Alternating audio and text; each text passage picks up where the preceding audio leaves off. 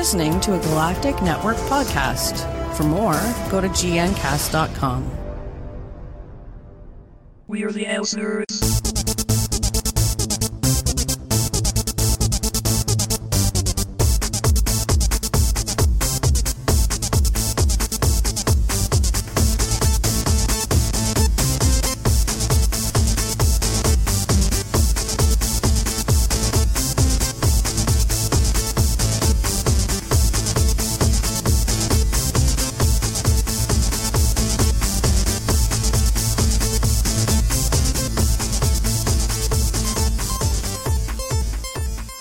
Hello and welcome to ElseNerds, a production of Galactic Network. I'm Gregor Sprague, and joining me is Corey Scott. For all info on this show, including show notes, subscription links, you can go to ElseNerds.com, and for all the Galactic Network programs, you can go to gncast.com. On ElseNerds, we tend to shoot our mouths off without thinking, so we will both spoil things and we will swear liberally. Corey, how you doing? I'm doing good. I'm a little confused because I was going over my Tinder profile and it seems like all the hot women are working at Fox News. Is that right? Is that what I'm picking up lately? Yes, it is, Bill O'Reilly. Thank you. I meant to say filling in for Corey Scott is Bill O'Reilly. I cannot do political impersonations. I bow epically to Justin Robert Young and his Rush Limbaugh doing raps on politics, which is one of the greatest podcasts out there right now. And certainly the thing that has made me feel like it's not exactly a sanctuary, but it is the one political show that I can kind of handle at the moment. Yeah. And it's just a goddamn fun show to listen to anyways. And this is slightly off topic, but I just started getting into all of Jury's podcasts. Like his one-man show stuff and his I haven't gotten into Hotline Monday yet, but it started with 1-900 Wrestling, and then I'm like, all right, let's check out his Jury one mic show, and then politics, and there's no Google feed for 1-900 Wrestling, so I'm like, well, okay, I'll watch it on YouTube then while I'm at work. I got YouTube Red, and I can just sit there and go click. Okay, put the phone in my pocket, still listen to the thing, and off we go. But yeah, so work was fun.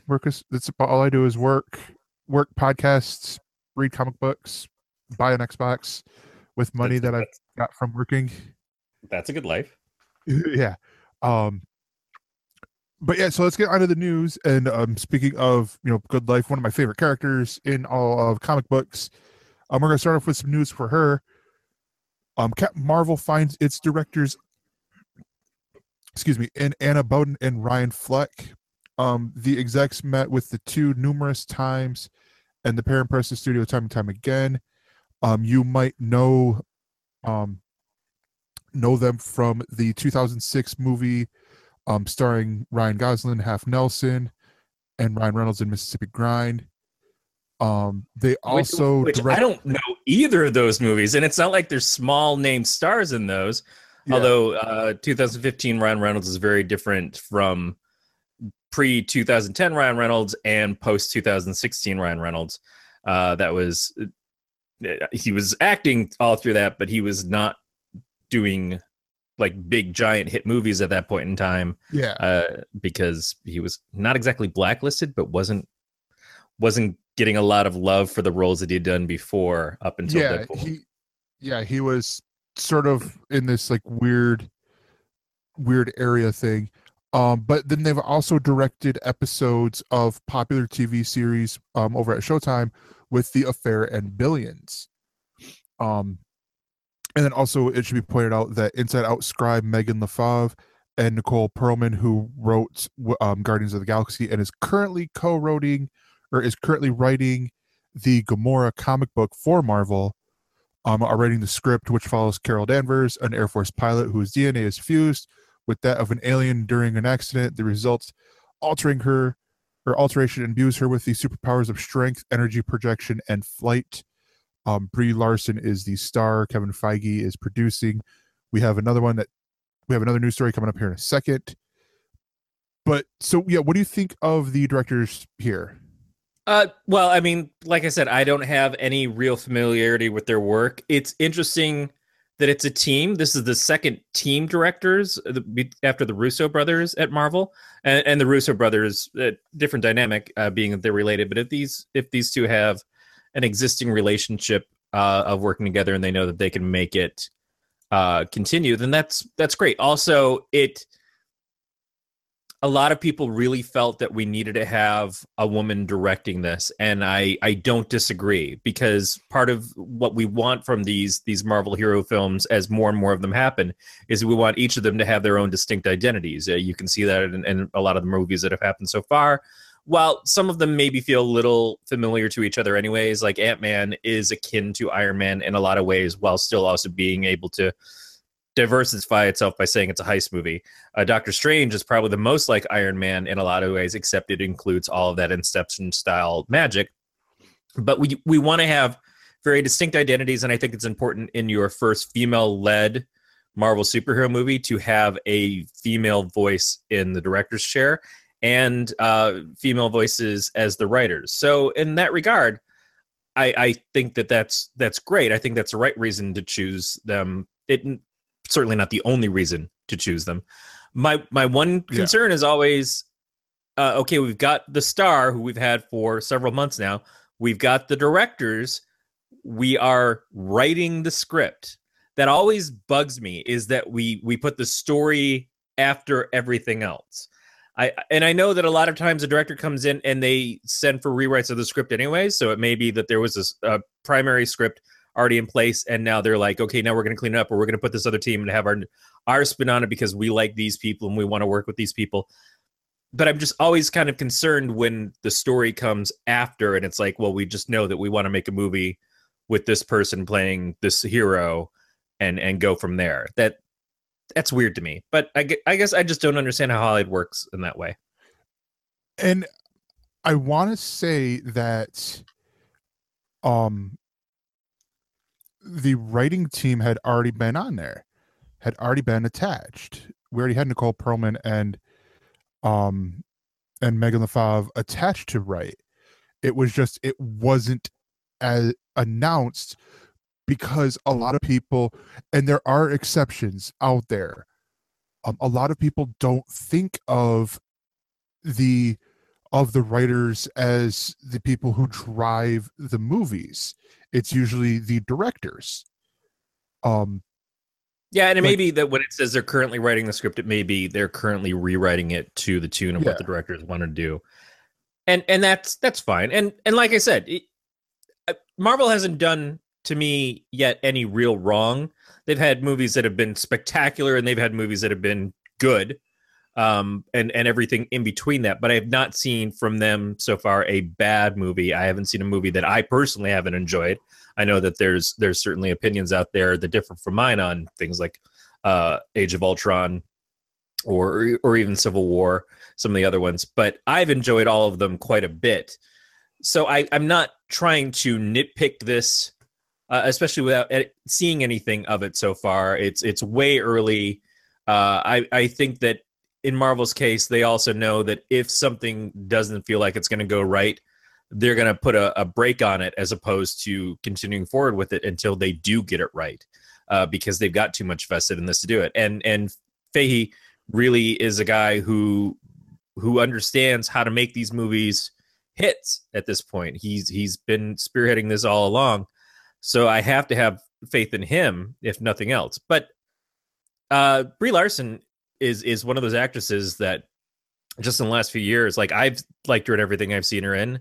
I certainly enjoyed the fact that she was chosen for this role. So I can't see anything with this that doesn't make me excited for the film, more than my piddly ass little concerns.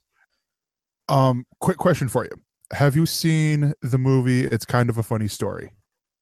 No. The Zach Galifianakis, Emma Roberts movie? No. Okay. One, I highly recommend it. Two, at least Anna Boden directed the movie. Because that's the first, like, I'm on her IMDb page, and that's one of the first things that stuck out to me was because I had seen this movie. It is a charming little Anna Boden and little Ryan movie. Fleck directed it. So and Evan, Yeah. producer Evan, uh, Hurricane Rockdy also gives his thumbs up to the film. I love that nickname. But no, so this because I like again like going with that movie, and hearing that they've done some other things. They've shown this range. I'm excited for that.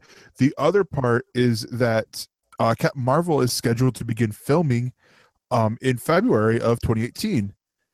And this is Kevin Feige had a quote of, assuming everything stays on schedule, we start filming Captain Marvel in February. And it will hit theaters on March 8th, 2019. And Beatmaster threw in a quote here from Brie Larson, and who had, this is all the stuff she had to say in anticipation for playing the character. And this She is what she said. I'll take this. Yeah. She said, aside from the fact that it's iconic to be part of this, to be playing the first female lead in a solo Marvel movie, I think for me personally, one of the things I'm excited about is the idea of female complexity. That's what I've wanted to bring to every genre and every film that I've done. How can we come to understand the mystique of being female? And I think with Free Fire, for example, what excites me is to say it's not so easy as just saying, oh, that's a girl in an action movie. That's a superhero and she's tough and she's like a dude. That's too easy. That's not where we're at, actually. I think women are far more complicated and more interesting than just saying they're like a dude and that's what makes them tough and that's what makes them cool. That's just not how it works. So to me, it's this idea of doing this film on this larger scale with really incredible, smart people behind it, with women behind it, that gives you an hour and a half, 2 hours to sit and see how different a woman can be. That seems cool to me, right? And I completely agree. And yes. That's absolutely it. Is there have been the movie Salt, I believe, is one of those movies. Angelina Jolie was the lead in that, but the movie was written with a male lead in mind.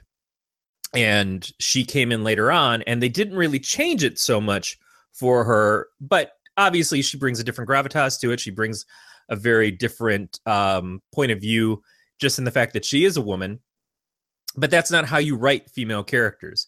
That's not how you direct a female-driven story.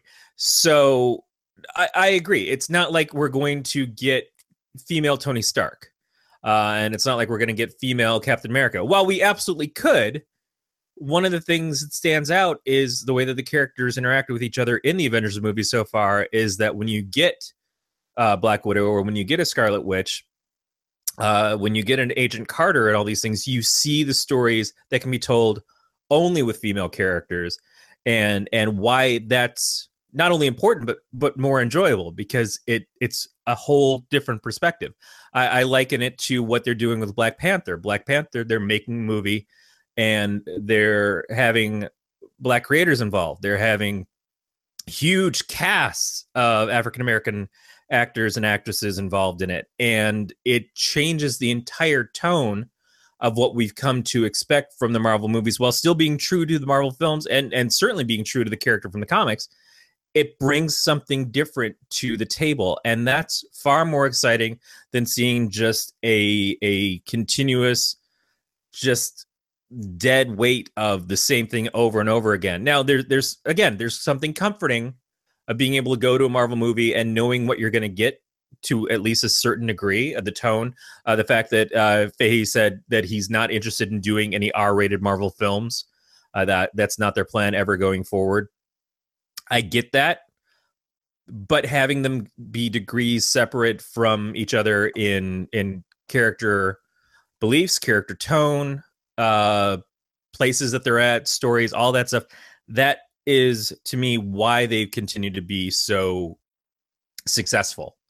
Because if you're just a person like my wife is excited to see the sequel to Guardians of the Galaxy, and I was kind of like trepidatious. I know that I took her to see the first one where she really loved it. And I think she even bought me the DVD because of it. but I wasn't sure if she was going to be interested to go see the second one. But she saw the trailer the other day and she's like, yeah, I can't wait to go see that with you. I'm like, that's great. That makes me really happy. But she's not interested in any of the other Marvel movies. You know, I think I might be able to get her to watch Ant-Man just because Paul Rudd is funny and we've enjoyed him a lot of the stuff. I mean, fucking he was in Clueless, man. That's props right there is I get to say, well, you know, the guy from Clueless, you know, and she'll go, oh, yeah, yeah. But she knows who Paul Rudd is. This is 40 is another one of those things that we really like. So the fact that she's not a Marvel diehard or even interested in watching Cap and Thor and all this other stuff, although Thor 3, I'm going to push on that one a little bit too, because it looks like it might be up her alley. She still has these certain movies in there that work for her. And that's exactly it, is that you can be a diehard Marvel fan and just eat up every fucking thing that they do. Or you can be the person who's just like, no, I just kind of dig this shit that James Gunn is doing, or I just dig the shit like, well, there's this woman now, and why haven't I seen a woman superhero in a lead before? You know, and all these things, you can come at from a lot of different directions. And if there's enough there to pull you into the rest of the universe, then maybe, you know, it's an open door for you at that point, but you're not forced into it. It doesn't all have to, until fucking Avengers 3 and 4, it doesn't all have to intersect. But it is kind of cool that, you know, there's something there for everybody. And that, as a company of Disney, Marvel hasn't been as successful with that over time. And we've seen that they recently said that maybe diversity didn't work for them too well. But I admire them for trying. But in the films, it seems like that's working out better. We'll see. We'll have to see, because Black Panther is going to be a very different Marvel film. Yeah. To such a degree that maybe, sadly, maybe some white people aren't going to want to see it. I don't know, but that is a possibility, and I'm sure that they're aware that that could be a possibility. And having a woman lead in a film directed by a woman and written by two women, that might be another thing where some dudes are just like, no, man, I'm a brosif. I ain't gonna go see some chick banging around. You know, where's fucking Captain America? Where's big hammer penis Thor? You know, that's what I want. You know, that's a possibility too. I don't know if that's necessarily even remotely what's going to happen, but there are people in place that are probably like, yeah, that could be the case. So again, it's slightly brave, not hugely brave, but it's slightly brave that Marvel is doing these movies at all. But they've also seen where it can really succeed for them between Jessica Jones and Luke Cage on the Netflix series. Both of those shows were better received, I think, than even Daredevil was. And I think that Luke Cage's second half of its season, not as good. But Jessica Jones was great throughout. And I like Daredevil a lot too. When we got back to Standard White Boy is where things kind of fell apart for me in the Marvel cinematic TV universe. But aside from that, there's such a great amount of things that we still haven't done yet. The young Spider-Man is a new twist as well, but it's still fucking Spider-Man. I'm waiting for Runaways, maybe. I'm waiting for the Romeo and Juliet of Cloak and Dagger. I would really like a Power Pack show. We'll see how those things go. But when you have 60, 70, 80 years of characters to draw from, yes, it's harder to not focus on all the white guys that were in the leads for so many years, because that's just how it was in storytelling and comics and TV and movies and stuff in general. But we have built up a wealth of characters that should be rising to the top as well at this point. And I'm excited to see this happen. No, definitely. I want to point out something that Beat said of probably what a lot of people are going to wonder. And he's wondering what happened to Captain Marvel, or that Captain Marvel got there first before Black Widow. Talking about a solo film, you know, with basically Marvel's banking the fact that she's the first female lead in a superhero movie for Marvel, when here we've had Black Widow since Iron Man 2. Yeah. And all that. And he puts out a couple of things of here, like, was it scheduling, asking for too much, or Feige generally thinking there's more to her, and he's hoping for the latter. I think it's that one. I think, honestly, because we've had, like with what you said, with all these various different types of movies where we've already had the spy thriller, the political espionage type movies, which a lot hinged on Black Widow's involvement in. Yes, but it was involvement, not starring her, and so to have her be a lead in that might seem like, oh well, this is just like Winter Soldier but without any of the fellas and stuff like that. But to go with Captain Marvel, it is this big difference, because I mean she is such a different character than what they've had. Yeah, I mean, for a number of reasons, not the least of which is that when you have Black Widow, when you watch the first Avengers movie, you see the disparity between Thor, Iron Man, even Cap to a certain degree, and the Hulk, certainly. Those four, and then you have Hawkeye and Black Widow, with, arrows and bullets, which it's hard to... Now, I think Joss did a very good job of balancing those things out. I don't think he overpowered too many of the characters. He actually kind of toned them down, I think, to have them be reasonably working as a team. Yeah. And it makes as much sense as Batman hanging out with the likes of Superman, Wonder Woman, even Aquaman and Green Lantern. But when you have Captain Marvel is as powerful, if not more powerful, than almost any of the other Avengers. Yep. She certainly can stand up at a level of Tony Stark in his armor, and she may even be able to hold her own against a Thor or a Hulk, at least to some degree, and it depends on how they balance it in the films. She is a powered character, which is a different kind of movie, which is sometimes an easier sell than non-powered characters. Again, Cap was already powered, but in a very human way. He's just the peak levels of humanity. That's what the super soldier gave him. When you team him up with other characters like that, be it Black Widow, Falcon, and essentially Bucky, the Winter Soldier, that's a level that all of them hit together. So because Cap's movie already kind of made sense, and because they did involve Black Widow with that, I can see why they didn't do a Black Widow movie. And I don't want to say that it hinges on having two people together, but it would have been one of those things that the perfect thing to do would have been a Black Widow Hawkeye movie, because we saw them when they came in as a duo, but they've kind of broken that apart in the movies as they've gone along. So, and also, honestly, Black Widow has never really been able to sustain her own comic for very long. And that's one of those, up until the Wade Samney, I think, is the artist on it. Yep. Chris Samney is doing the story too. Yeah.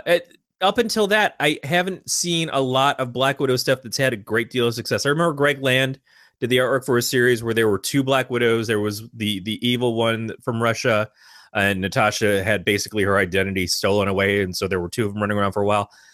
But even that I don't remember a lot of, and that was when they were just doubling everything to shit. Oh, wait, that's what Marvel still does.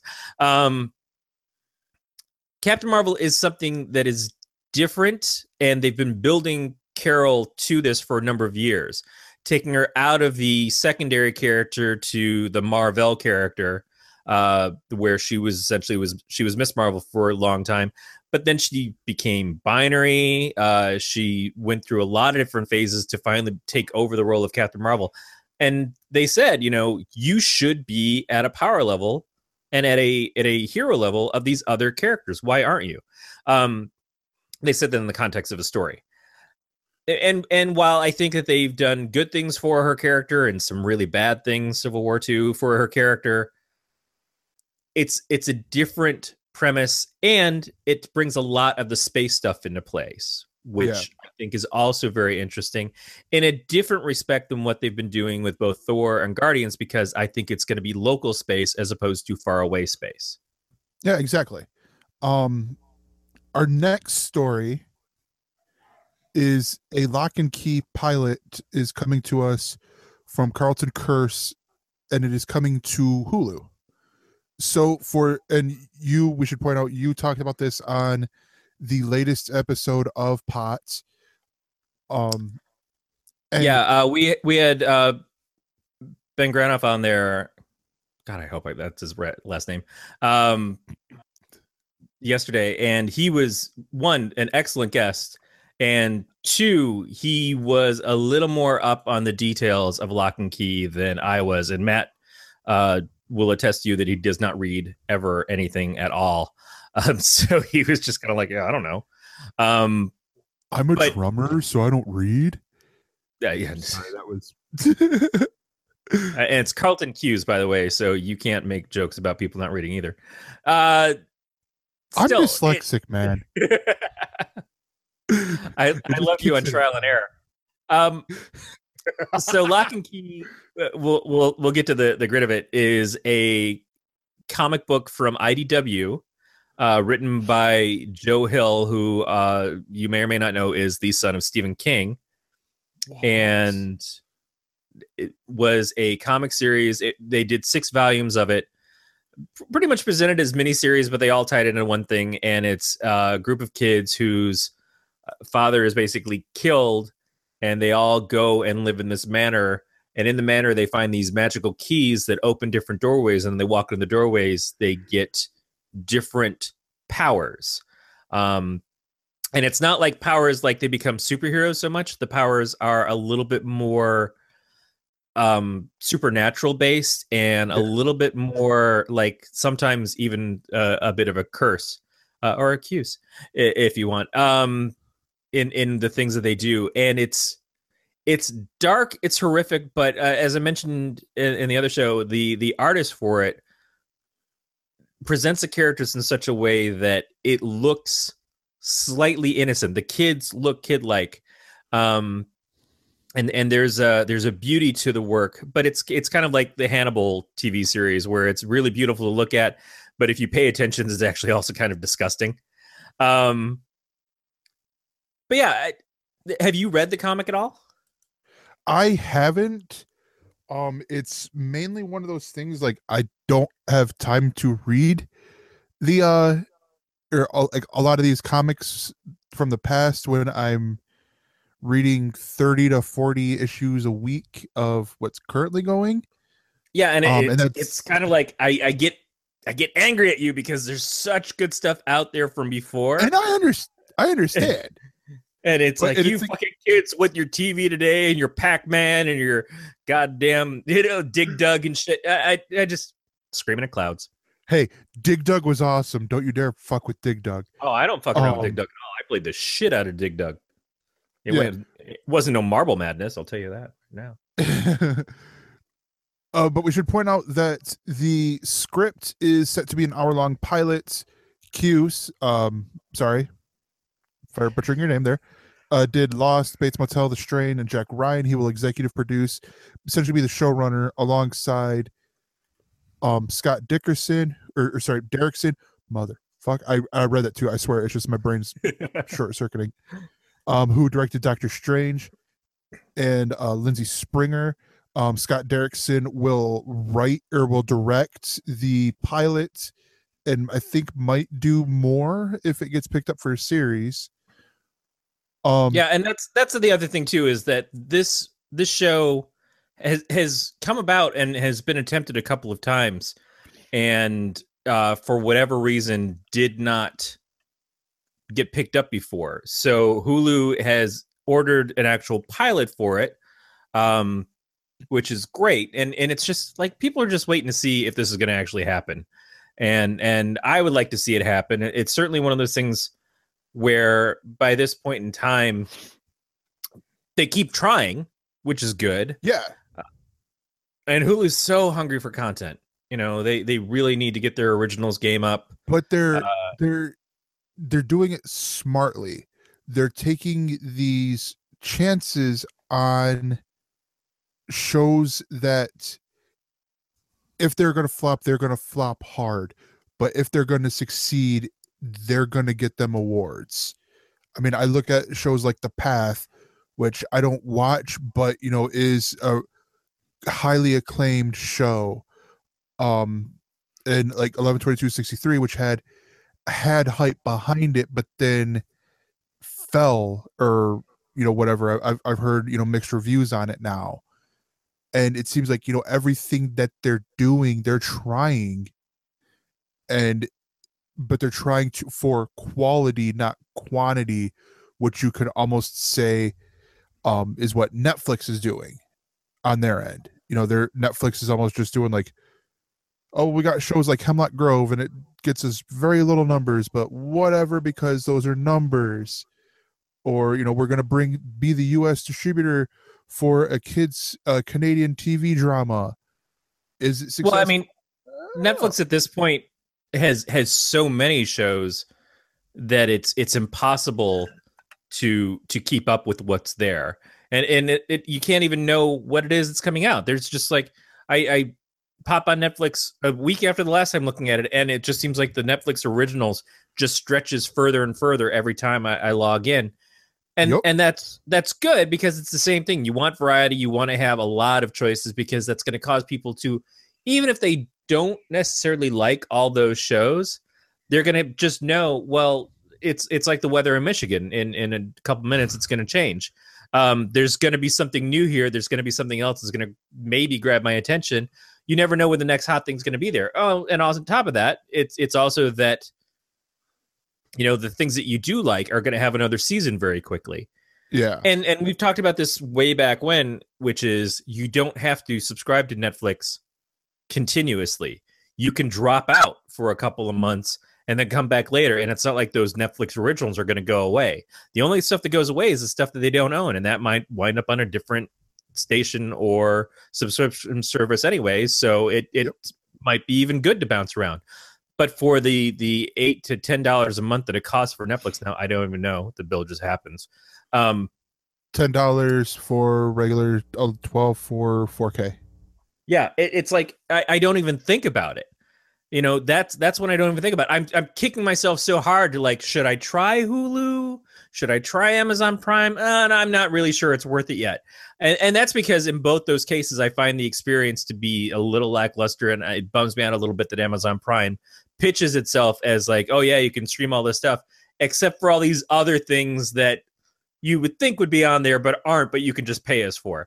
That always sits wrong with me. And the Hulu thing, it was always the commercials and the poor placement and shit.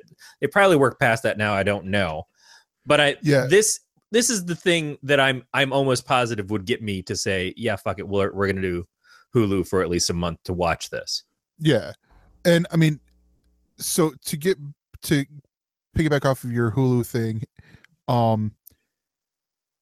I look at Amazon Prime as, okay, yes, I have the service, but what does it for me is the fact that the only premium cable channel that I have, because it's included in my cable package, is Stars and Stars Encore, which thank God they changed it from Encore to just Stars Encore, since it's the same thing.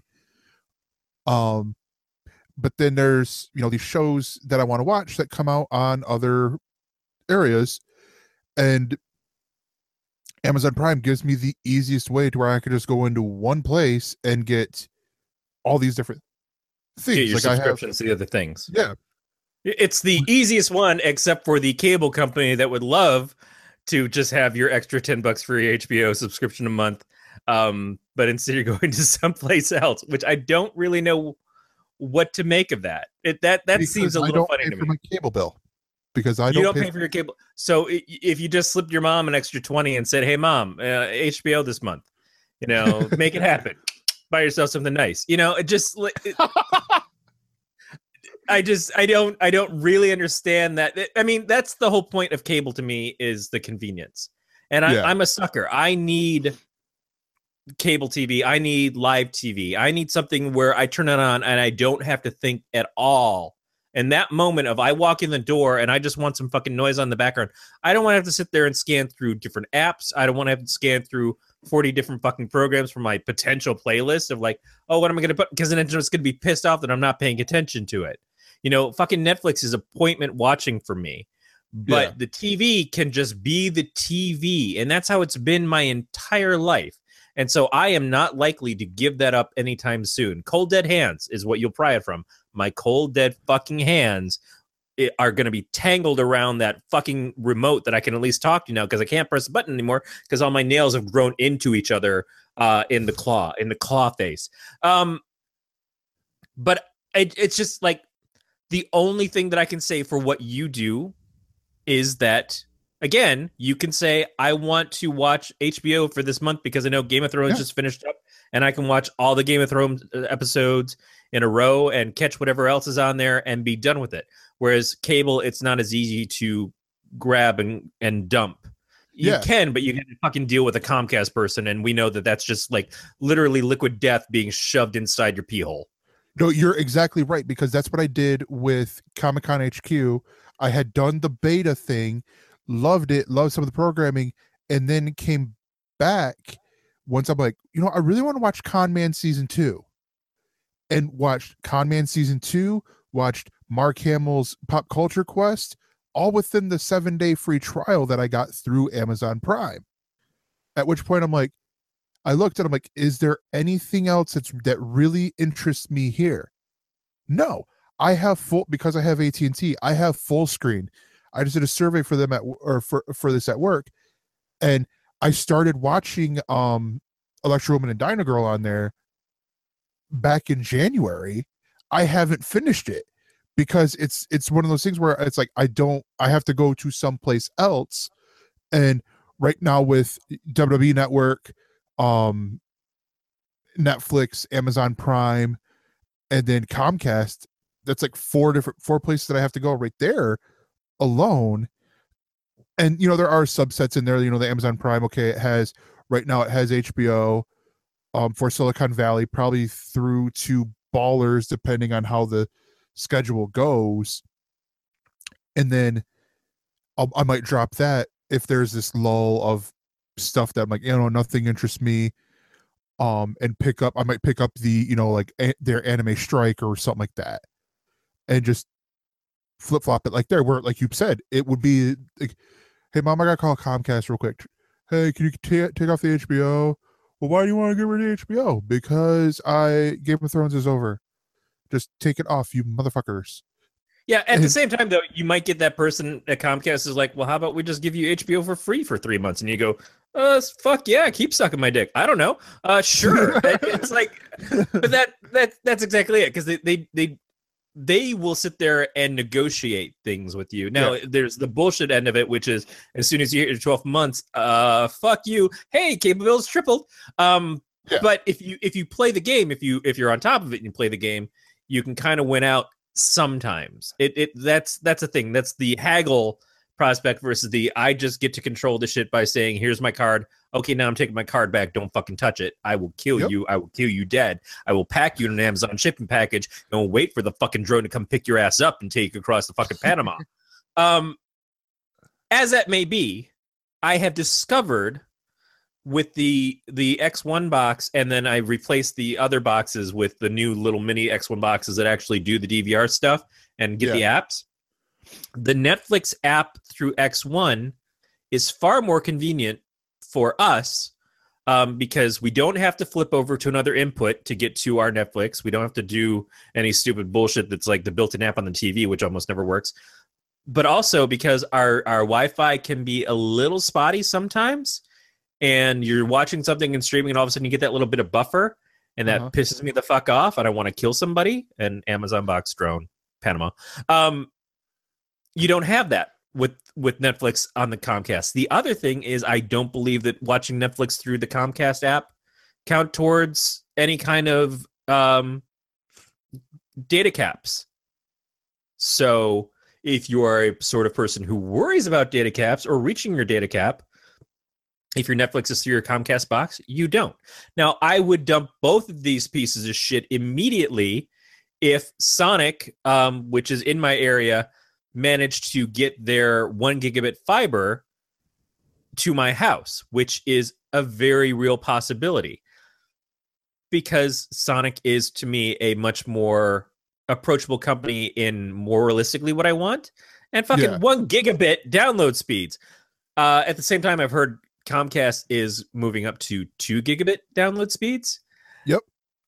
I don't know that I would ever need that until I have it in front of me, and then I will stab people who come over to my house to try to get on my Wi-Fi because I've got 2 gigabit download speeds, and I'm going to be fucking advertising that from the fucking hills. There will be smoke signals. So, real quick, this will be the last part I'll make about this because we're off topic, but the whole switching things. All you gotta do is get yourself one of these, and for audio listeners, I'm holding up my Xbox One controller. Because as you can see on the TV behind me, there's all the different, I can't see what the fuck I'm looking at right now, but there's all the different apps you put on your Xbox. You put on the Netflix, you put on the Hulu, but that doesn't solve the problem with my Wi-Fi. Now, this is something that I've complained about before, not complained, but recommended to the ether, which is Comcast, all of your cable boxes should be Wi-Fi repeaters for the cable modem, which already has Wi-Fi built in. That way, every room in your house that has a cable box, which you would love if we were fucking running your cable boxes for every room, would then give us better Wi-Fi throughout the house too. If you just turn my house into one big Comcast mesh network, and then I would never think about anything except for the cancer in my nuts that you've caused me.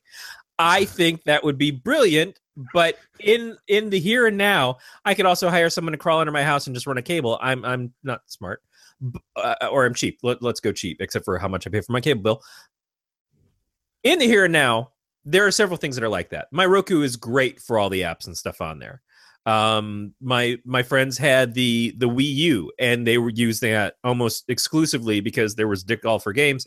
They were using that for a lot of the streaming services and stuff, and they loved it because it just changed things for them. It was so many light years ahead of the Apple TV, which I think still hasn't caught up to any of these other boxes at this point. No, I totally get that, but it still doesn't solve the live TV thing for me. And I know that there's a lot of services that do the new YouTube TV, the all these other ones, Sling TV and stuff. I get so much from my Comcast, and I am a creature of habit, that at this point in time, I'm not ready to go there yet. But I can see where we're going.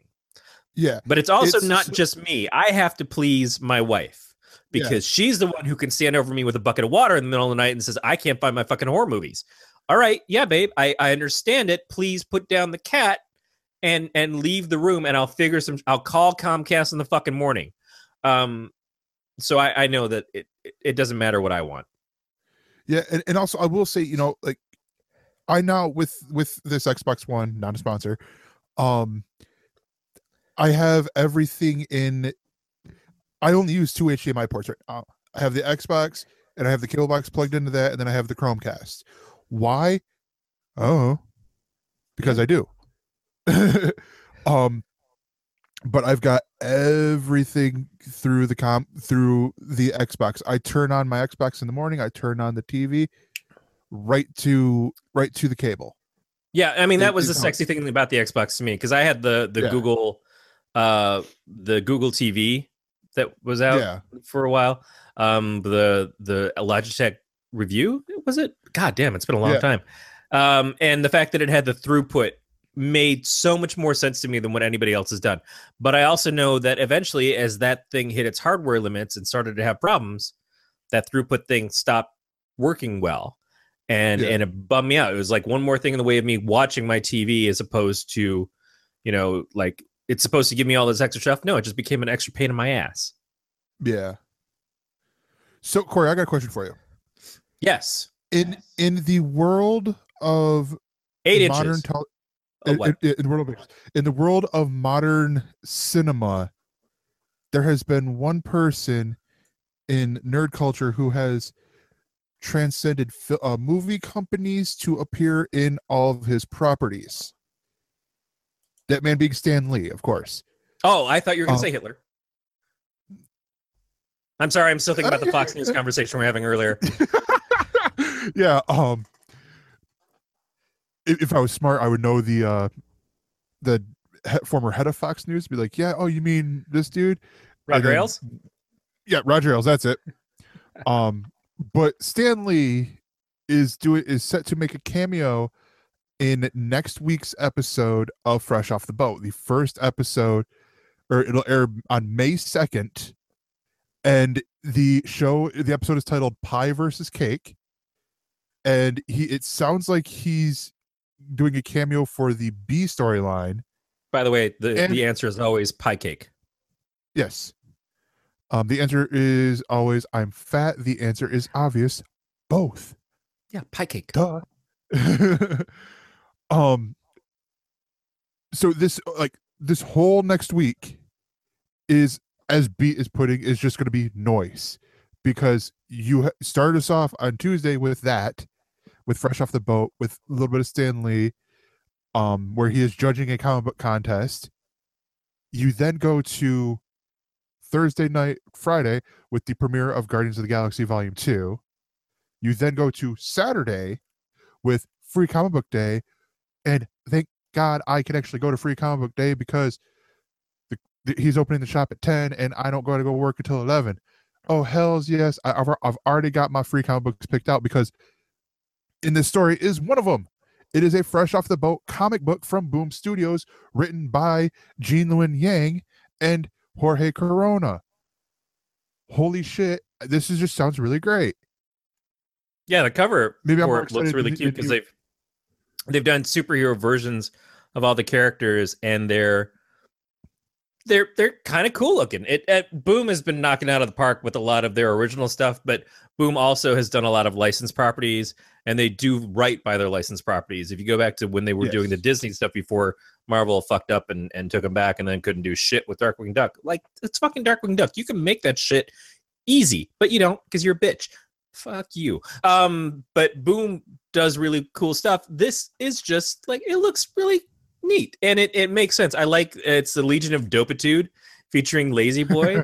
Costume designs work. I really think that it's a great little job they're doing.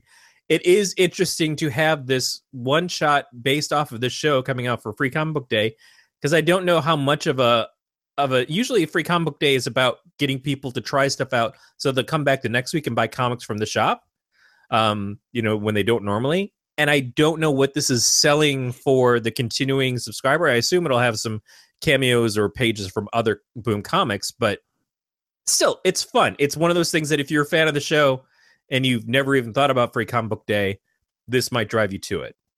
Yeah. We've talked about Free Comic Book Day in years past, and this is the first time where I'm like, okay, I really want, and especially to be there. I'm going to be there when Tim is opening the shop. So I'm slowly spending more and more money on comic books as I get more hours in this and raises and stuff like that. Because this last week I think I would have spent $30, but he gave me a discount where I only spent $28 or something like that. Yeah. Which included Secret Wars #0 and Batman 21, which is the start of the button, and holy crap. Good God. Dude, I'm telling you, these four issues, Batman 21, I believe it's Flash 21, and then Batman 22, Flash 22. Pick them up. It is the first issue alone is so good. Read really quick in like 3 minutes, because it's a lot of action. Well, according to my wife, I'm unable to find the button no matter how much time I spend on it. So I don't really know that that's going to work for me. It certainly doesn't work for her. But no, I mean, I'm just going to keep derailing things. Pause to collect myself. That's why I have the stock. No. But I mean, sorry, I'm honestly excited for. God damn it! I'm like public school education kid. I'm like, there's one there too. Yep. But I mean, like I said, this whole week for next week, I mean, it is really cool to see.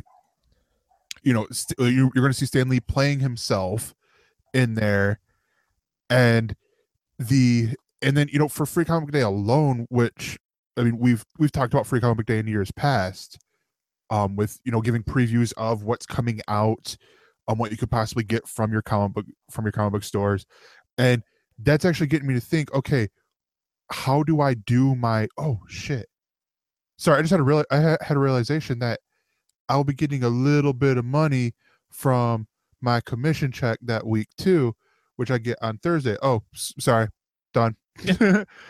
um, hopefully it's pretty good. But the cool part with this is it's the like normally you get your comic books on Wednesday. Some people might hold it off and then they'll get their comic books on Saturday and then also pick up a few extras and all that. I look at this as like honestly a discovery thing, like because I seen it last year mainly because I got there late and the ones that I wanted were already gone. But I looked and I'm like, wait, they made a Spectrum comic book and picked that up and enjoyed that and wasn't able to find any more of it. But it's a cool thing for discovery. I think the goal is to get people who are fans of Fresh Off the Boat to go to their local comic book stores to get this issue and then to see all these other comic books that they might like. Yeah. And here we go. Well, just the fact that they're having Stan Lee on the show and they're doing a comic crossover means that the people who do the show are probably comic book fans themselves, and that's essentially why they're doing it. We should mention if you are interested in Free Comic Book Day, a couple of things. Yes, there are free comic books. There are absolutely free comic books. Not all comic books are free there, though. There are other things that you can and should buy. If you see stuff or you get a free comic book and really like it, call the store back and say, hey, I want to keep collecting this. Can you put me on a pull list? And potentially they could get you those issues of a series that you discover that day. Now, sometimes ordering makes it a little tough for that because you have to pre-order a couple of months ahead of time. But it's always worth seeing. If you don't know if you have a local comic book shop, you can call 1-888-COMIC-BOOK, or you can go to comicshoplocator.com, and it will help you find the comic shops that are local to you. And if nothing else works, you can always go to Comixology. The app, I believe, often has the free comic books available for download on Free Comic Book Day.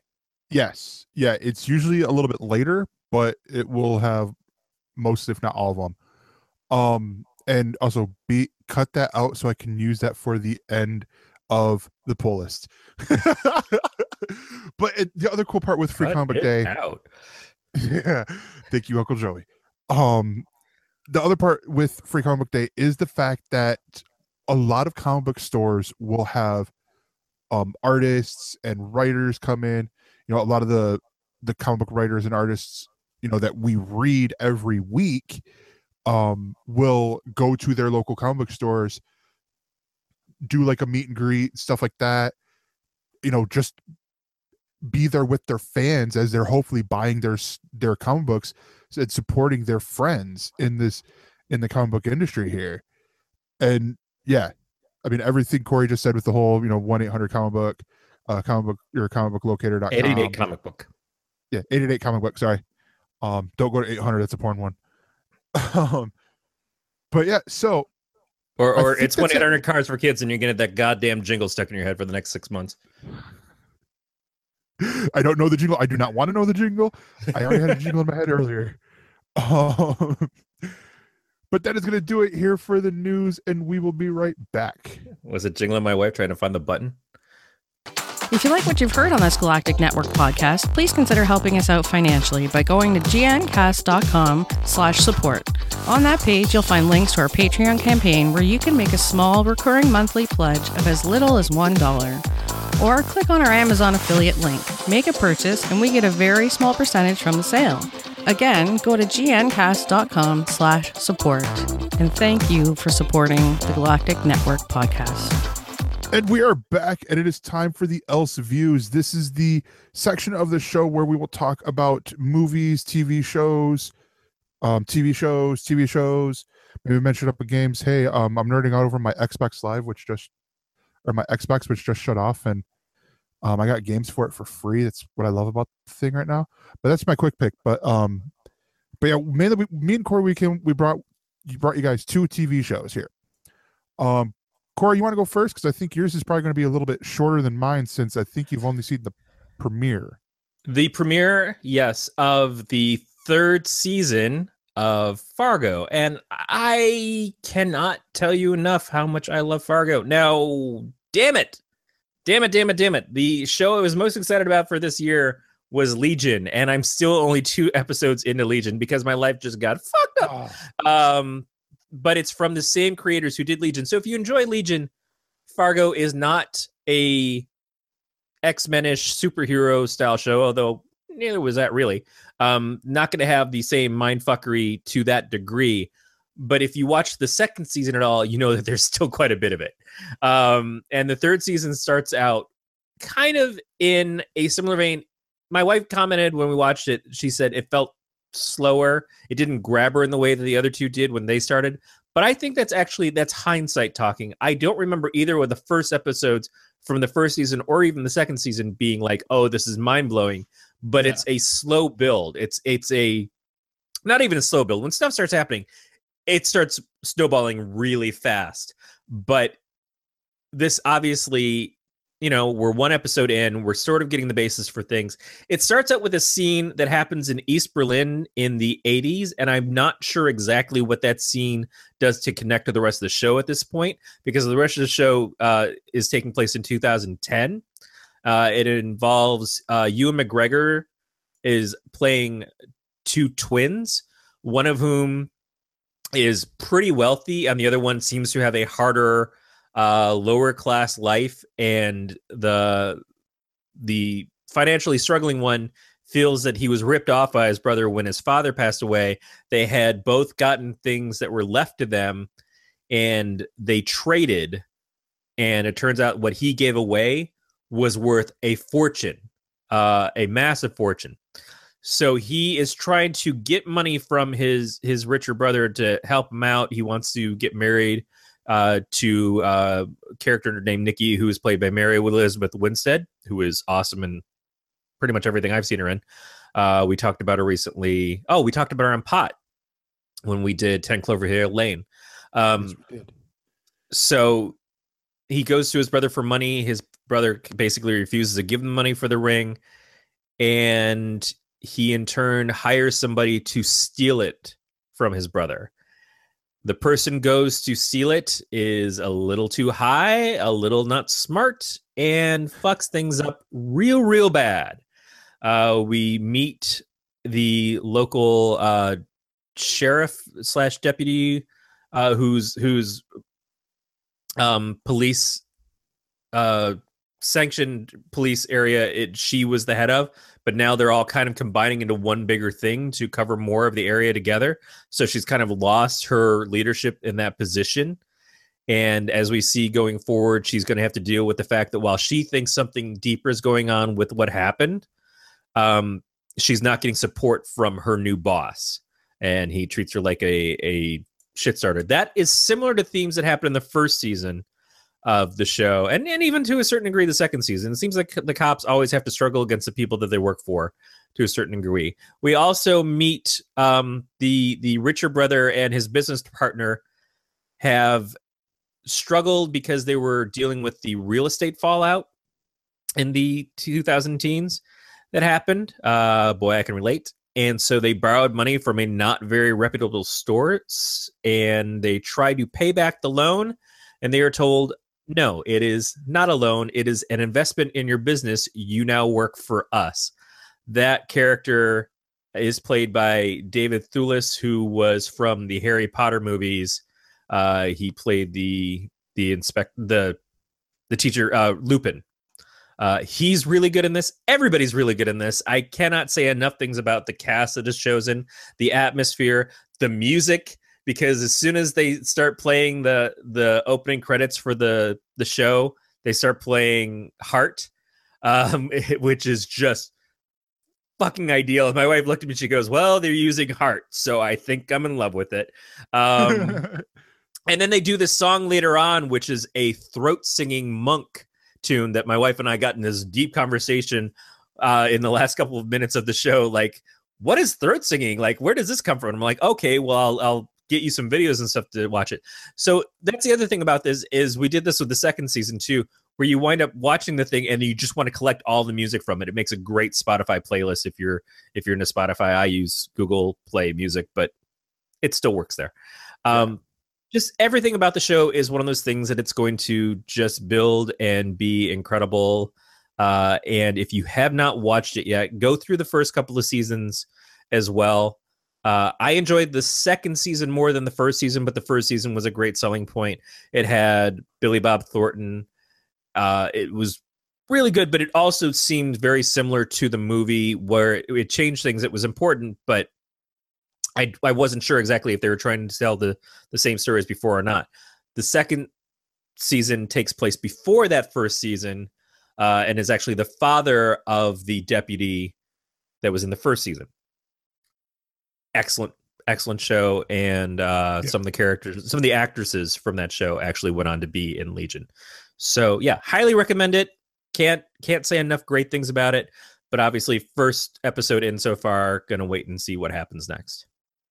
Yeah, so I was trying to remember. I think last week I said I was going to talk about MST3K, the return, and if I did, I'm sorry I lied, but I decided I'm going to enjoy it as a weekly thing. I'm going to do each episode one at a time instead of binging, and it's partially because of the whole I ain't got time to TV, but mainly because I want to sit and enjoy each episode.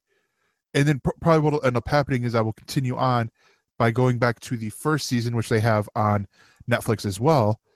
But the show I'm going to talk about today is one that I've enjoyed watching on my Sundays when I have time off, and when I'm not, when I'm all caught up on TV shows. And that's Bill Nye Saves the World. Sorry, I tried to say it like he does in there all the time. This is Bill Nye's return to television, sort of since Bill Nye the Science Guy. It was pointed out, and I never saw the show, but he had another show after that was a little bit like this. But this is an interesting thing because each episode is about a different topic. And what better way to start that off with than climate change? I mean, yeah, you might as well talk about abortion to a Baptist. I was going to say, is this a work of fiction? I don't understand. Yeah, but I don't cotton to no science, Gregor. Yeah.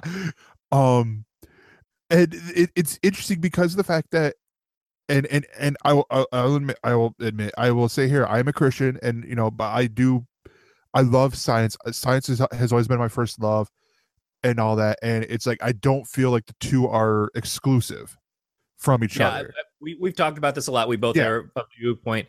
I was raised going to Catholic school for a while and everything, and I never saw a separation or a denial of science from any of the churches that I attended, either because I was a guest of someone else or because I went to the church for my own school and stuff.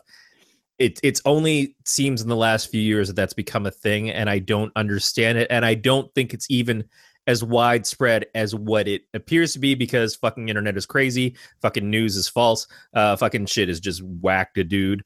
But in general, I think a lot of people believe that even though you might believe in a Jesus, you can still believe in an Isaac Newton. Some of us just and then others of us play basketball and think the earth is flat.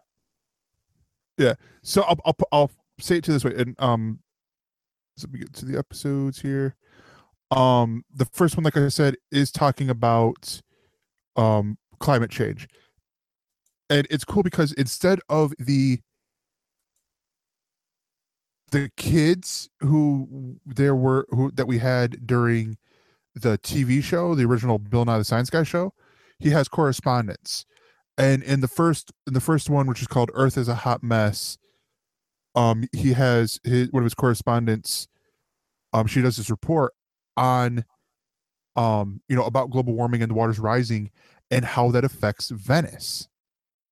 Because a lot of people don't think, oh, water levels rise up a little bit, okay, whatever. But a lot of people don't realize when you have a whole city that is built on a lagoon, the waters rise up, it becomes a problem.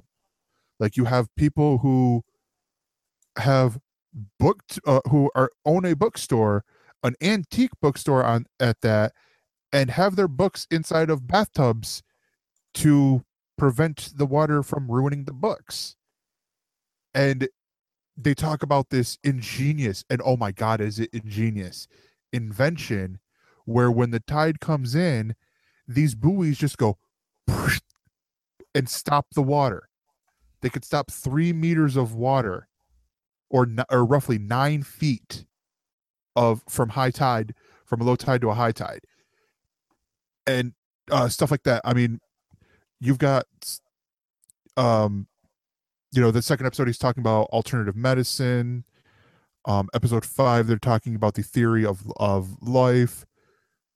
Episode 6, which is one of my favorite of this, so I'm roughly halfway through, was him talking about the whole anti-vaccination thing and why it's not really sound, in the fact that you're not only putting your kid at risk, you're not only putting yourself at risk, but you're putting other people at risk, for the simple fact of, okay, you don't get the vaccine for this, the next flu vaccine, you get sick, it mutates. Now everyone around you who had a flu vaccine gets sick because it's mutated and all that.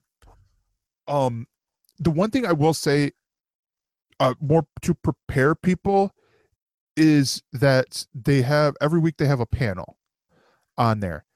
And at first I'm like, okay, this is going to be like, like the nightly show or Real Time with Bill Maher. It's not. It's one-sided. It's people who there's not really any debate. It's more like, let's talk about this topic some more with other people, to where it's not just Bill and I talking and all that. And that's the one thing I wish that they would change, because it seems like you would have better television, and it might be a time thing because each episode is only 20 some minutes. But it seems like it's one of these things, like, you could have some debate, and some intelligent debate even, with a lot of these things. Yeah, but one thing I picked up from Bill Nye is that at this point in time, he feels, and I don't necessarily disagree with him, sorry, that there's been too much allowed in the way of the skeptics of things like global warming and stuff, where we've given people a voice even though they haven't earned it. They have nothing to back up their supposed ideas that global warming isn't happening, and it's not man-made climate change, and it's not anything to worry about, and yet they've been given the same airtime as the scientists and stuff who go, no, it is, here's our data, here's everything we have to prove that it's happening, and you're going to give that guy 20 minutes and give me 20 minutes, but he has dick all to show for it, other than the fact that he just yells at the TV, says guy yelling at the internet. And I can completely appreciate this is Bill Nye's dime, or Netflix's dime towards Bill Nye. Say, Bill Nye, go do your fucking Bill Nye show. And he's like, yeah, I'm not going to waste the goddamn time on the bullshit. I'm bringing you the actual science. Yeah. I think and it does make sense. And that is true. I mean, the panel part isn't a focus. A lot of it I could see with some of them, like they talked about GMOs, or genetically modified organisms, and they did a man on the street thing with people going, "Oh no, I'll never eat a fucking GMO or anything like that." And yet here, some of the things, like, you could see a different, like, having like an educated debate, like when you get to the first episode, it seemed like they had more with the climate change. I think it was the first episode where they had a little bit of a debate, but even then it wasn't a debate. It was people saying things one way, and then it's like, oh, here it gets distorted, and like, let's focus in on here, and it's like, all right, hold up. Or no, it was episode 2, the alternative medicines episode, and all that. But all in all, it is a good show. I highly recommend it.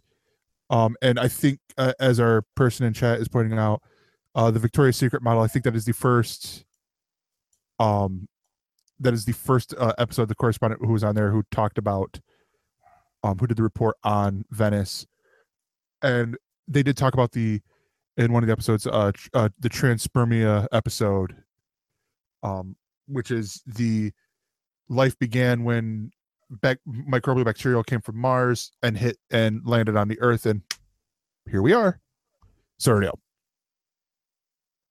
But yeah, so those are our Else views, and we will be right back with the Else words. Hauntings, sky sounds, parallel universes, monster sightings, the New World Order, ghost ships, urban legends, mysterious radio broadcasts, and secret government facilities are just a few things we've talked about on Weird World Weekly. Listen to find out what's next. Go to gncasts.com/weird to listen, find out more, and subscribe to the podcast that discusses the paranormal, mythological, conspiratorial, unexplained, or anything else we think is a little strange and out of the ordinary. Also, Matt's continuing search for turkey recipes. It's all on Weird World Weekly, part of the Galactic Netcast network of shows, also available wherever you listen to podcasts. And we are back, and it is time for the Else words. This is the main discussion topic for the show, and this week it is the full details of DC's new Dark Matter line. Now, I had not really heard of this. I'm opening up a tab I already had opened. So what happened is last Thursday at the Diamond Retailer Summit in Chicago, DC Comics announced 5 new titles encompassing the freshly announced Dark Matter line. The books will spin out of the previously announced Dark Knights, that's without a K, Dark Knights Metal event, which is by Scott Snyder and Greg Capullo, and will consist of several titles by not just different creators from DC, but a lot of big name people, a lot of the kind of like leads at DC. And specifically what Jim Lee is saying is it's going to put an emphasis on artists, which they don't feel has been as emphasized over the last several years, and which Marvel, and this is probably why it was made in a statement such as this, Marvel has kind of de-emphasized artists by having multiple artists work on their books.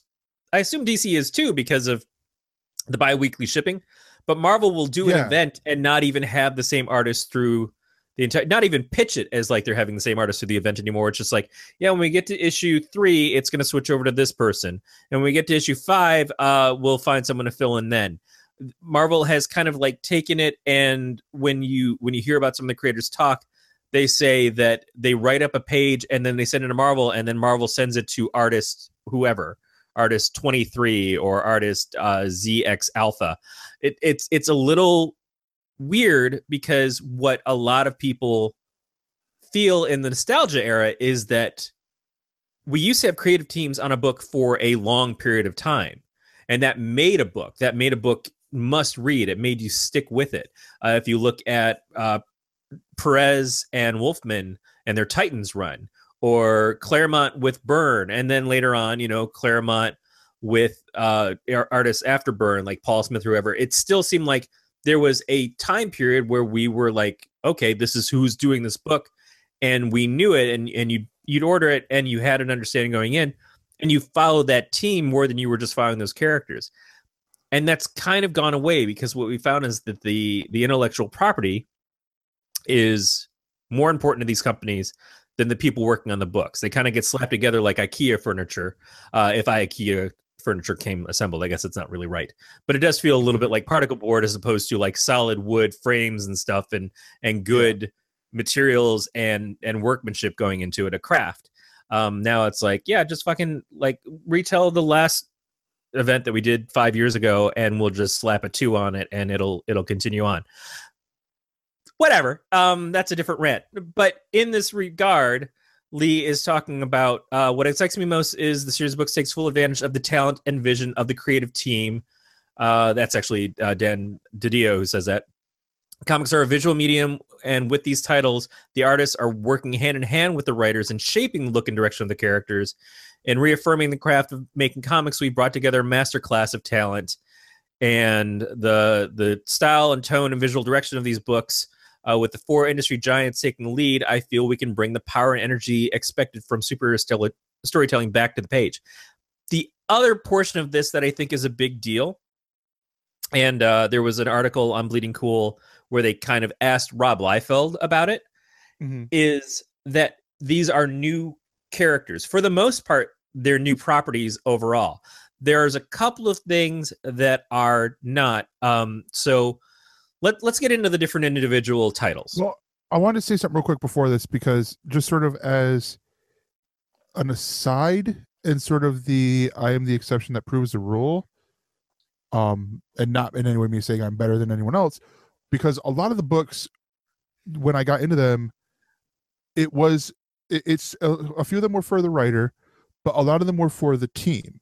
You know, Young Avengers was because of Kieran Gillen and Jamie McKelvey. The Batman book with Scott Snyder and Greg Capullo.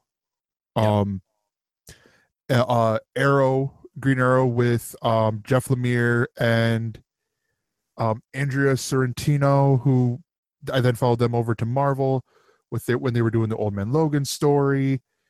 And it quickly became this Matt Fraction and Chip Zdarsky with Sex Criminals. It quickly became one of these, I'm following both of them, both of these people as they go out to do these other things. Yeah, but think about what you just said. Image has been a real key proponent of the writer-artist team and the stuff that they're making together. I mean, you have your long-running stuff, and Capullo started out essentially as an artist on Spawn for a number of years when Todd was no longer drawing it. But for the most part, you look at things like Saga, you look at Sex Criminals, you look at Chew, and they're two people, or a team of people that have been doing the book from beginning to end. And that stands very differently. You feel more invested. I was talking about this earlier today, is when all is said and done, and I have the entire backlog of Saga on my shelf, I'm going to feel very differently about that, which is also it's a story that's contained within itself. But I'm going to feel a lot different about that because of the writer and the artist doing it the whole way through than I am about a run of Nightwing or a run of Spider-Man or something where it's multiple different people. Because you might go through the phase of like, there was a point in time where Nightwing, being my favorite character, the book wasn't very good. And I kept buying it because it was fucking Nightwing. But I felt like I'm spending a couple of bucks a month on this and I'm not getting anything out of it because this guy writing it right now kind of doesn't get the character. And it's a shitty thing to say, but realistically, that's how it is. So you compare it to Preacher, you compare it to Sandman is a different thing because Sandman was almost an anthology in and of itself, but it was Neil Gaiman's voice the whole way. And you knew that when he picked an artist to work on a specific storyline or a specific arc, there was a reason why he chose them. And they stayed through the whole arc. And they might come back for other things later on, but it made a degree of sense that whole thing was kind of brought together by these two people. You felt the collaboration, you felt the sharing between these two minds, between these two essentially geniuses in a lot of cases, making something together. That's how I am when I write stuff with Levi in mind. Is like I write stories that would only be for Levi to draw because that's what inspired me. And when Levi has me come in and write stuff that he's done, like Balyar and everything, I try to come in and treat it with the respect of what he's already established. But we have a trust together. We're friends, and that's how we work. If I was coming up with a storyline for my friend Corky, who I've definitely created with before, it's very different than what I would bring to Levi. And our relationship and how we create together is different. But that partnership is what's key, and I wouldn't take stuff that I would do with him to someone else to do because it loses a whole measure of what made it feel real and important to me. Yeah. That's it. So I think it's also important that what we're seeing here is that we're getting new characters. Yeah. We're getting new ideas.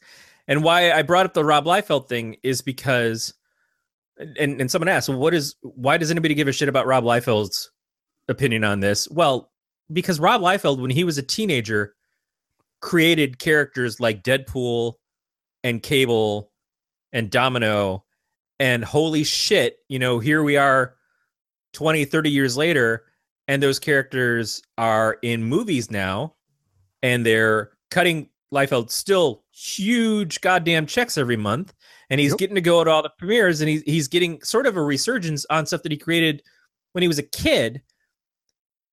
But also, they were still kind of considered the last original things that Marvel came up with for a long time. And certainly the last ones to take off in the way that they have. Yeah. Not a lot of characters do that. And I think when you look at it, it's like we can only tell the same Batman stories so many times, and we can only tell the same Superman stories so many times. And it's like we fucked up Superman for 5 years with New 52, and then we had to fight all this way through Rebirth to get it back to essentially a status quo again, because that's what the fans want, because people don't really want a lot of change from the characters. We have an expectation of them. But when you bring in something new, that's a potential to be the next character that people love for the next 20, 30, 50 years. And so that's the question, is when you get these creators together and the level of creators that they have on this, is that what we're going to see? Are these going to be characters that come about and we're going to love in the way of like we love Kamala Khan, or the Spider-Gwen character who's derivative, but still is her own thing. Is that the potential, or is one of these the next Rocket or Groot? We'll have to find out. So we're going to look at the creative teams on these and the stuff that they're doing. So let's start with Dark Knight's Middlemen. Now, like you said, this is Knight spelled as in the opposite. Dark Knight Middle, not Middlemen. Yeah, Metal. Sorry. Again, long day. This is coming to us in August. This is written by Scott Snyder with art by Greg Capullo. And this is essentially what is going to be our opening to this Dark Matter line, because this is like everything else is going to be going through here, and I believe they talked about this at first or hinted at it at I think it was like Wonder Expo or Dallas. It was either the WonderCon in Anaheim or the Dallas Comic Expo or whatever it was in Dallas that was going on at the same time. One of those panels, they had talked about this and they were hitting at it, and Greg Capullo, this is one of my favorite lines in here, said he drew Batman with 2 axes, holding 2 battle axes. So this is going to be the kind of crazy stuff we're going to see in this and all that. And I'm like, okay, yeah. Like, I remember hearing him describe this whole thing. Like, he goes, yeah, Scott said, okay, draw Batman looking really cool and holding, like maybe, like an axe. And then Greg goes, what's cooler than 1 axe? 2 axes. 1,000,000 axes. Oh, I'm sorry. It was along those lines. So this is the first one, and this is probably one of the safest pairings here because they already had success with Batman. And it's going to involve Batman, and it's going to be where the stories kind of have a conjunction. You're going to see a lot of the characters that are going to be part of this line premiere out of this. Now that creeps me out a little bit because it reminds me of when DC's tried to create new characters before, and we got events like Bloodlines, which was a just piece of hot garbage, but it did introduce the character Hitman that Garth Ennis and John McCrae did for a number of years, which was actually a really great book, considering the fact, especially that it came from Bloodlines. It also introduced a character named Anima, who had a series for at least a while, but like every other Bloodlines character just kind of came and went in that snap. It was just, wow, this is not good.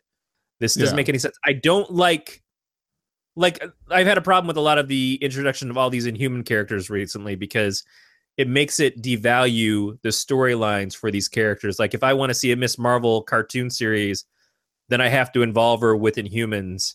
And I don't know that that's necessarily what I want from that character.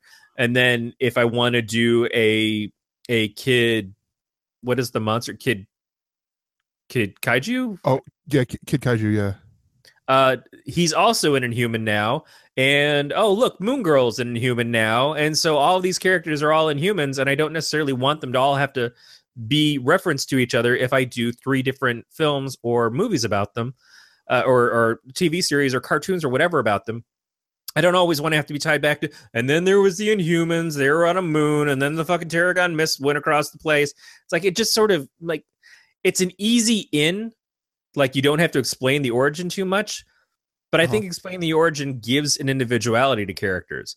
And so if this is like every one of these people winds up getting hit with some comet made of dark metal, I don't know if that's necessarily as exciting to me as them having their own things. But when I read the individual descriptions from this, they do seem to be individualized. There's only one that really references the metal, which I believe we've gotten somewhat of a confirmation is actually nth metal, which is what Hawkman and Hawkwoman have, based off of the old Thanagar origins, where they came from space, and it's what gives them flight.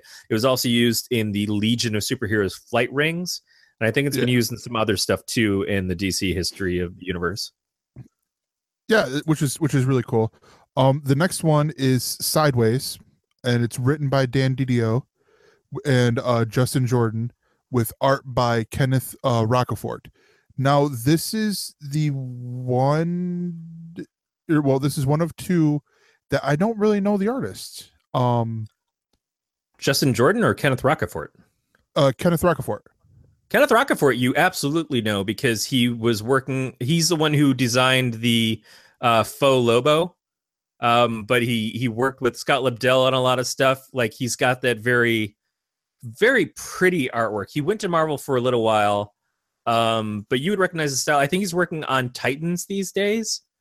I'm not sure what book he's on at the moment, but certainly Red Hood and the Outlaws was what he was doing with Scott Lobdell in DC's New 52.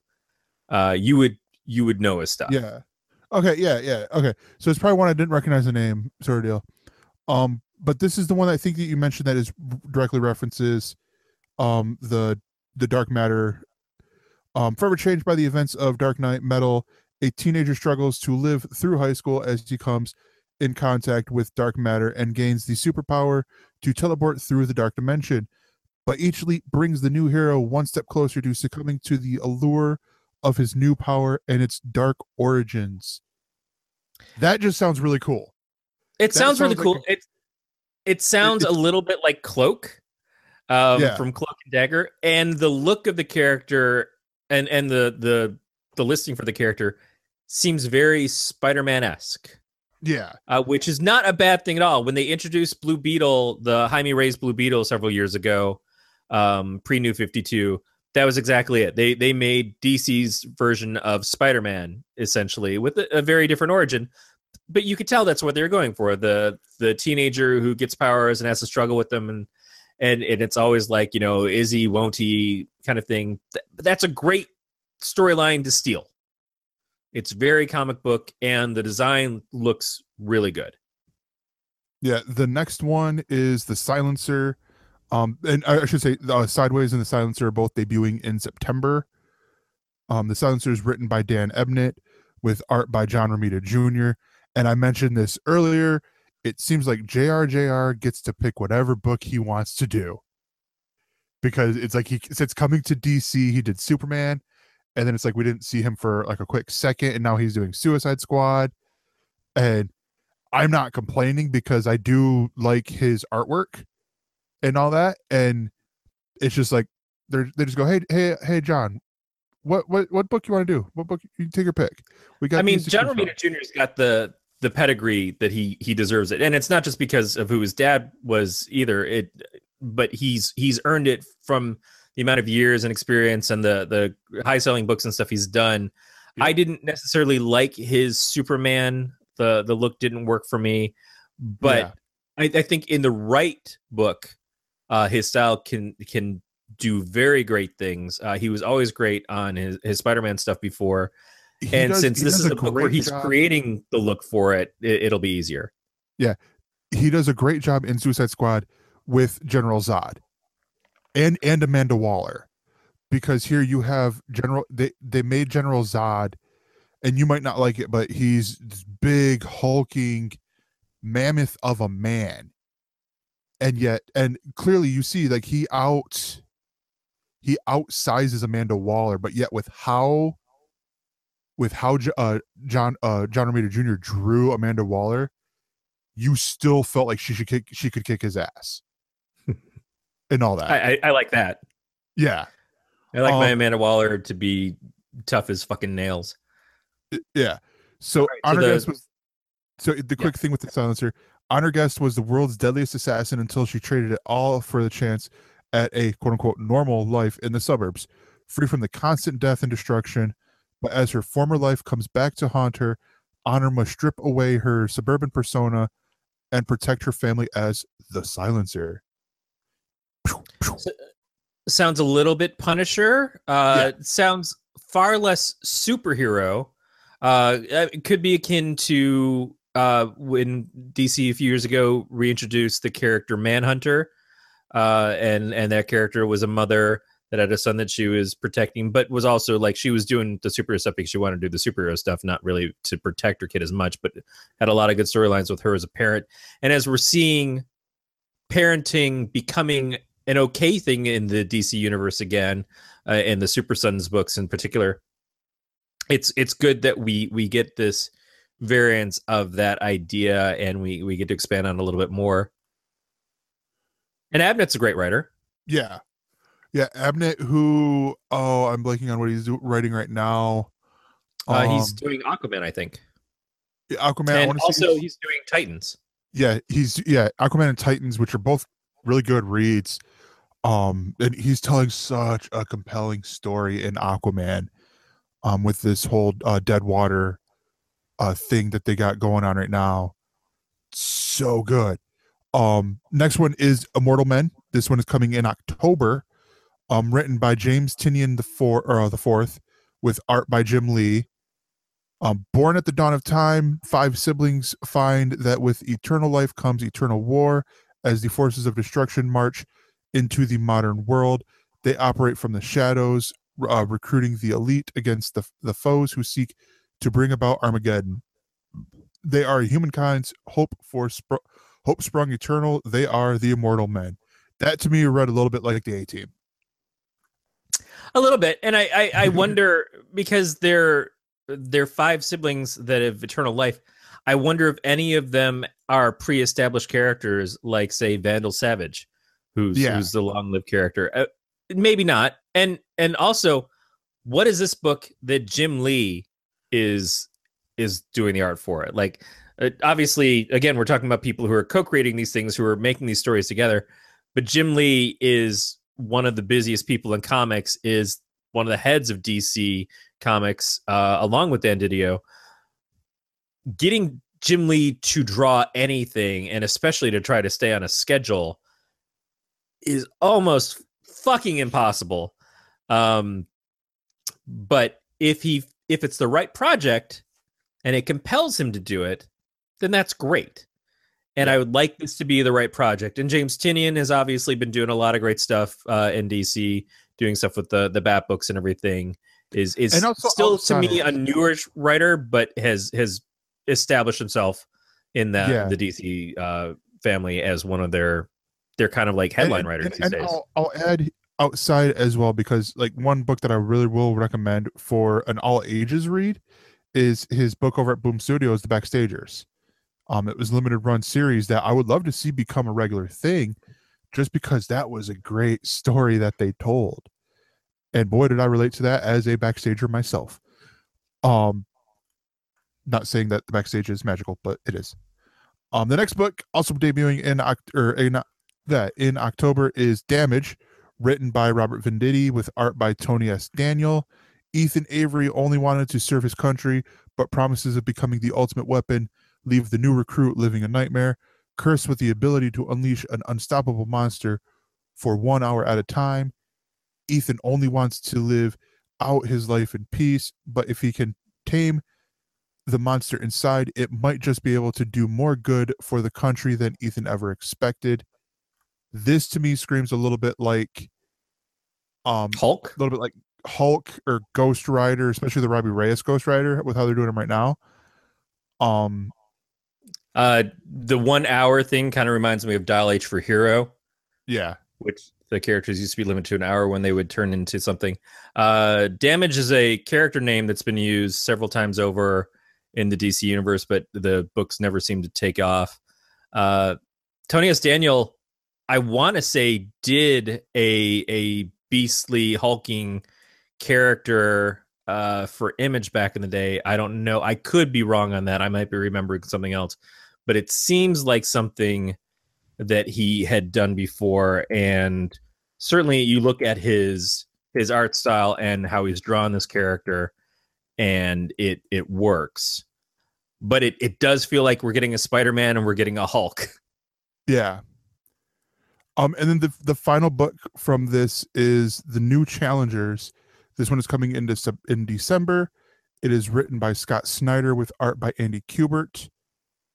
Characters live on borrowed time, running from death towards the greatest mysteries, wonders, and terrors of the universe. It's a new cast, new mission, but in conversation with the history and greatness of the original challengers of the unknown. The story starts with Challengers Mountain returning after having been missing for years, and only gets wilder from there. Now, I know nothing of Challengers. Challengers of the Unknown is essentially DC's Fantastic Four. Nice. That kind of like 60s sci-fi-ish family type group. There's been a few stabs at it, but it's certainly in a way that could be seen as would lend itself to the Kirby-esque type of stories and characters, because kind of ripped off of it. But it's one of those things that every time they try to bring it back, I think they try to play the old-timey feel, and that might be what holds people back from it. I've always loved the name. I stole the name when I was a kid, and I had a superhero group that was called Challengers of the Unknown. I think I had heard of it, but I didn't know what it came from, and I was just like, that's the greatest name ever. But I think Snyder having the appeal for it and wanting to do it and having it kind of in his pocket, just waiting for the opportunity, this is probably the right time to do it. It is interesting because it's the only thing out of these other than Dark Knight's Metal and what I'm only sort of maybe guessing possibly could happen with Immortal Men. It's the only one of these that isn't a completely new concept. Yeah. But it's a new version of a concept that also, again, hasn't been approached for a long time. Yeah. Okay. So, quick question: out of all 6 of these, which are you most excited for? That is really hard to say. I mean, if you're going off of art and just the style of it, and maybe even what the storyline is, Sideways seems more like a character that I would be into, because he's the young guy. He probably seems the most grounded to me for having a supernatural power. It just seems like he's more of the relatable character for me. After that, it would probably be New Challengers, because, like I said, I have some affection for the original, and I'd like to see what Snyder, being Snyder, what he could do with it. And then out of the other new concepts, Silencer is probably the third one. Not even necessarily for the creative team, but just because, again, a woman that's trying to protect her family from her hidden past is something that I can instantly jump into. But they all look pretty good. Nothing here is like, oh, that just looks like garbage or anything, because you can't. Not with these teams. Not with these creators. They're all stellar creators. They're all top of their game. One thing that has been noted is that no women in any of the creative teams at this time. But I think that is something that they have in the works. So these are not all the titles that are going to come from the Dark Matter line. This is just the initial lineup of these. And I'd wonder if some of them are maybe not even ongoing series, because, again, someone like Jim Lee, I don't know, can stay on that kind of schedule for very long. unless he sacrifices his spot and gives it to somebody else to take over, which sort of ruins the idea of having a creative team working in tandem together. It may be that this is something that is the jumping off point, and the Dark Matter line grows much in the way that Gerard Way's line has grown from being the initial titles that we first saw to some other things getting added down the road. Yeah. All right. Well, I think that is going to wrap it up here for us. And you guys can contact us by leaving us a voicemail at 805-328-3966 or emailing us mail@ElseNerds.com. All subscription options and links can be found over at gncast.com/subscribe. You could find our Facebook page over at facebook.com/galacticnetcasts. And you can follow the show and the network over on Twitter at ElseNerds, at GalacticNetcast, and our producers at Beatmaster80, at Mr_Fusion. I could be found at That Gregor. Corey, where can people find all the things that you are doing? You know what? I'm not even going to talk about me right now. I'm going to talk about my friend and cohort over at Podcast of Terror, Matt Stein. Matt Stein was on this week's episode of 90s Percentile with our very good friends, Dan Muhall and Jack Bacone. And you should definitely check out his show, their show with Matt on it. It's sure to be a great time. Also, a friend of the network, Phil Rude, who is over on Blazing Caribou and does sketching comedy and Brokebot Mountain, was on this past Friday's episode of Current Geek, which I was getting to listen to on the way home. Of the Blazing Caribou stuff, as he should. He absolutely should. Blazing Caribou's great people, and I just wanted to say, since Current Geek is one of my favorite shows, anyways. And since Phil Rude is such an excellent dude, I wanted to say, hey, check out those two podcasts. Check out 90s Percentile from WeStudios.com and check out Current Geek from Frog Pants. Yes. And the final thing to be said is this has been a Don't Tell Glenn production. We will see you next week. Or else I'll drop another podcast. How many have I mentioned so far? 5? Well, that's 6? a lot. 10?